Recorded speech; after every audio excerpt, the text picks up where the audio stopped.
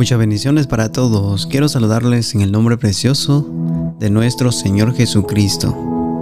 ¿Cómo han estado? Quiero darte la bienvenida a este programa podcast. Quiero dar gracias a todas las personas que nos están sintonizando en diferentes lugares, en diferentes países. Quiero saludarlos a ellos de una manera muy especial de parte de Dios para todos ustedes. Hoy vamos a hablar un tema muy importante a modo de un devocional. Quiero que lo compartas. Una de las cosas más importantes que puedo entender en la palabra de Dios es que siempre Dios nos habla. Que siempre Dios nos ha hablado y nos sigue hablando por medio de su palabra. Dice la palabra de Dios que Él habló por medio de los profetas, por medio de los apóstoles, por su Hijo Jesucristo, por medio de los reyes, por medio de todas las personas que el Espíritu Santo inspiró para poder dejar una palabra para que podamos nosotros recordar. Qué hermoso, ¿verdad? La palabra de Dios es impresionante. Siempre nos está hablando para que podamos nosotros recordar de lo que debemos hacer. Claro, tomados de la mano de Cristo, porque la palabra de Dios dice que todo lo podemos en Cristo. Dentro de la cobertura de nuestro Señor Jesucristo, nosotros podemos hacer muchas cosas. Podemos entender nuestro propósito para la cual nosotros hemos sido llamados. Te invito a quedarte en este momento, en este devocional. Quiero que lo compartas. El título de este devocional que el Espíritu Santo puso en mi corazón tomando el Salmos 156, creados para alabar. Una de las prioridades en la vida cristiana, de lo que Dios demanda para cada uno de nosotros, es que Dios quiere una alabanza, una adoración solamente a Él. Vemos que la idolatría fue un pecado que no era aceptable delante de los ojos de Dios, porque inclusive cuando Moisés le habla a Faraón y le dice: deja ir a mi pueblo, dice el Señor Jesús, el Dios Todopoderoso, el Yahweh, para que lo adore en el desierto. Siempre Dios está buscando al hombre de una manera u otra. ¿Para qué? Para que le brinde una adoración. Una adoración que demanda una entrega total en sacrificio a través de tu cuerpo. ¿Sabes algo muy interesante que quiero decirte? La palabra de Dios dice que la verdadera adoración de un hijo de Dios es que le adore a través de su cuerpo, a través de su vida. Sabemos que nuestro cuerpo, dice la palabra de Dios, es templo y morada del Espíritu Santo. Y dice que a través de nuestro cuerpo nosotros vamos a manifestar la gloria, vamos a manifestar lo que Dios es realmente. Por eso, cuando Dios dijo: vamos a crear al hombre a nuestra imagen y semejanza, porque Dios quería que su imagen sea reflejada en nosotros para proyectar al mundo lo que realmente es Dios, que es un Dios poderoso, que es un Dios lleno de amor, que es un Dios lleno de esperanza, que es un Dios salvador, es un Dios que tiene grandes cosas y maravillas y bendiciones para todas aquellas personas que lo conocen. ¿Cómo Dios va a ser conocido si no es por medio de sus hijos aquí en la tierra? Por medio de ti, que tú predicas, que tú evangelizas, que tú das una palabra de parte de Dios a las personas que necesitan. ¿Ves cuán importante es que nosotros proyectemos esa imagen al mundo de parte de Dios por medio de nuestra vida? Creados para alabar. Siempre la alabanza está algo al Dios Todopoderoso, que Él quiere que nosotros reconozcamos que Él es nuestro creador. Pero también vemos que hay un maligno que siempre busca alabar, siempre busca independizarlo al hombre, hacerlo aparentemente suficiente para que se sienta suficiente y no pueda tener la necesidad de alabar. O muchas veces distrae la mente del ser humano para que pueda alabar las cosas de este mundo, para que pueda alabar la vanagloria de esta tierra. Vemos que en el jardín del Edén dice que la serpiente le dijo a Eva: el día que ustedes coman de ese árbol del conocimiento del bien y del mal, no van a morir. ¿Quién les ha dicho que van a morir, sino que van a ser como Dios? ¿Pero qué? Nosotros éramos ya tipos, personas que estábamos a la imagen de Dios.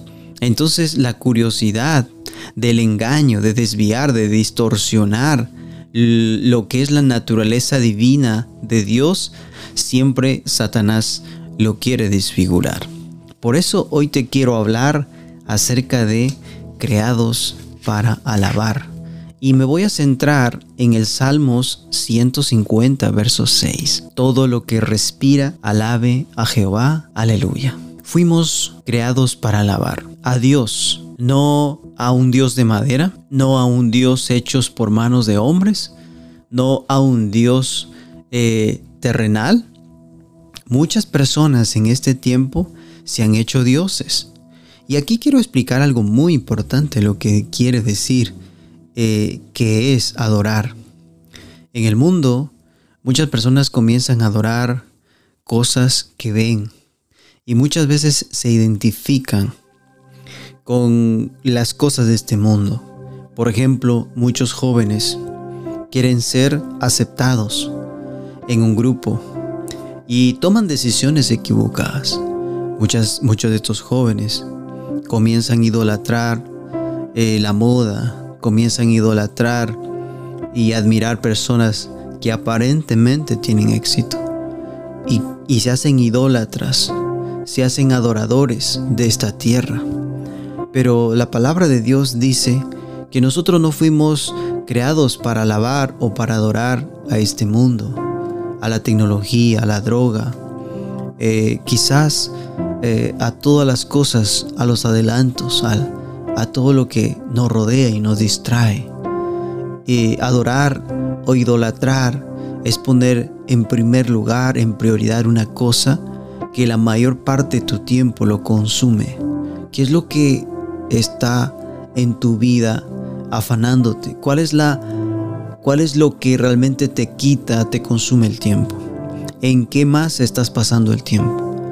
A veces muchas personas se hacen adoradores de un trabajo, se hacen tan dependientes que sabemos que hay un Dios todopoderoso, que Él creó todas las cosas. Y además dice la palabra de Dios que a la iglesia lo puso por cabeza.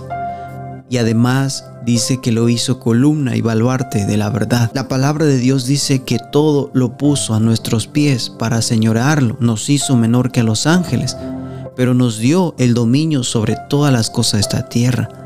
No las cosas de esta tierra que gobiernen en nuestra vida, sino que nosotros gobernemos en las cosas, sobre las cosas de lo que Dios ha creado.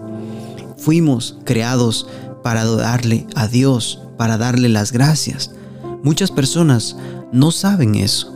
Cuando la alabanza comienza en los cultos, muchas veces se sientan atrás y dicen: no me siento cómodo con todos estos cantos y gritos.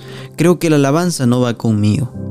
La alabanza no simplemente implica abrir tu boca, no simplemente es limitada. La alabanza está determinado también en algo muy hermoso, en algo muy sustancioso, y esto es más comprensible, de que nuestro cuerpo rinde todo nuestro ser una alabanza a través de muchas decisiones y acciones que nosotros tomamos todos los días.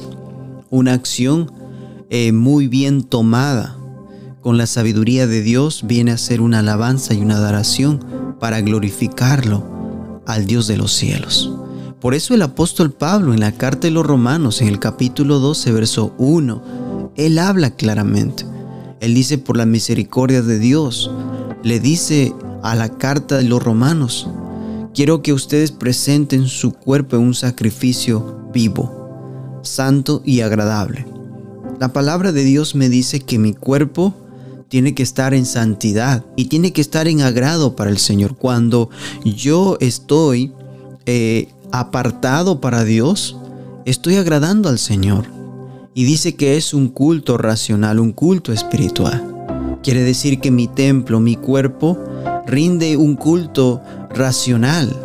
No solamente mi boca alaba, sino todo mi ser, todo mi cuerpo. Por eso la palabra de Dios dice: todo lo que respire, alabe a Jehová. Todo lo que emane un aliento de vida, alabe a Jehová. Los dos personajes, los dos grupos rebeldes que no alaban al Señor, es el hombre y Satanás. Se ha creado algo muy resistente en muchos corazones de muchas personas. Se ha creado algo muy resistente, y es por eso que vemos que la creación sí está sujeta a alabarle a Dios, y lo hace naturalmente. Vemos las plantas, vemos los animales, vemos todos los seres vivos de la creación, las montañas, los ríos, las flores. Vemos que los pajarillos entonan un trino de alabanza cada día al Dios Todopoderoso. Entonces me hace entender que la creación alaba porque respira. Y tú y yo somos parte de esa creación. Pues muchas personas no se sienten cómodas alabando. ¿Por qué? No trate de evadir el tema argumentando que usted alaba en su corazón. Eso no es suficiente. La palabra nos enseña que también necesita tener en su boca un salmos, un cántico. Entendemos que la palabra de Dios dice que debemos cantar con júbilo. Usted no puede dar voces de júbilo y guardar silencio al mismo tiempo. No se puede. Por eso entendemos que la palabra de Dios nos dice que hay una creación que tiene que alabarlo. Y esa creación que tiene que alabarlo es cada uno de nosotros. ¿Por qué? Porque nosotros fuimos creados para la alabanza de su gloria. Una de las cosas que la palabra de Dios me dice acerca de nuestro propósito eterno, tanto en la tierra como en el cielo, dice que es para alabar y glorificar su santo nombre. Yo quiero decirte que cuando tú empieces a alabar por primera vez, quizá te parezca extraño, pero si lo haces con frecuencia, se convertirá en un estilo de vida. ¿Por qué? Porque la alabanza no solo hace que la gloria de Dios se manifieste en nuestra vida, sino también que nosotros andemos a la luz de su rostro. La alabanza empezará un avivamiento en su vida. Pero este Salmos, en donde dice Salmos 89:15, dice que aquel pueblo que lo alaba siempre andará a la luz de su rostro. Pero gloria, me dirá usted, si empiezo a alabar de esa manera, la gente pensará que soy un fanático. Bueno, qué bien. ¿Sabía usted que todo avivamiento que ha habido en el mundo ha venido por alguien que la gente considera fanático? A veces loco. Dios hace las cosas de una manera diferente de cómo las realiza el mundo. Por esa razón, cuando usted se despoja de sus prejuicios y deja que el Espíritu de Dios actúe por medio de su vida, la gente que no conoce los caminos de Dios pensará que usted es extraño, raro. Sin embargo, Dios pensará que usted es especial. Por tanto, no se limite a alabar a Dios. Solo en la iglesia alábelo. También en su tiempo privado de oración y durante todo el día. Aprenda a mantener una actitud de alabanza y acción de gracias. Siempre y cuando la alabanza sea algo natural en su vida de oración privada, se le hará más fácil alabar a Dios en los cultos de la iglesia. ¿Anhela usted un avivamiento de la presencia de Dios en su vida? ¿Está cansado de oír acerca de las manifestaciones del poder de Dios en el pasado? Entonces abra su boca y su corazón y cumpla el propósito por la cual Dios lo creó: alabar su santo nombre. Todo lo que respire, alabe a Jehová. Bendiciones, que Dios te bendiga, que tengas un hermoso día, que Dios te colme de bendición.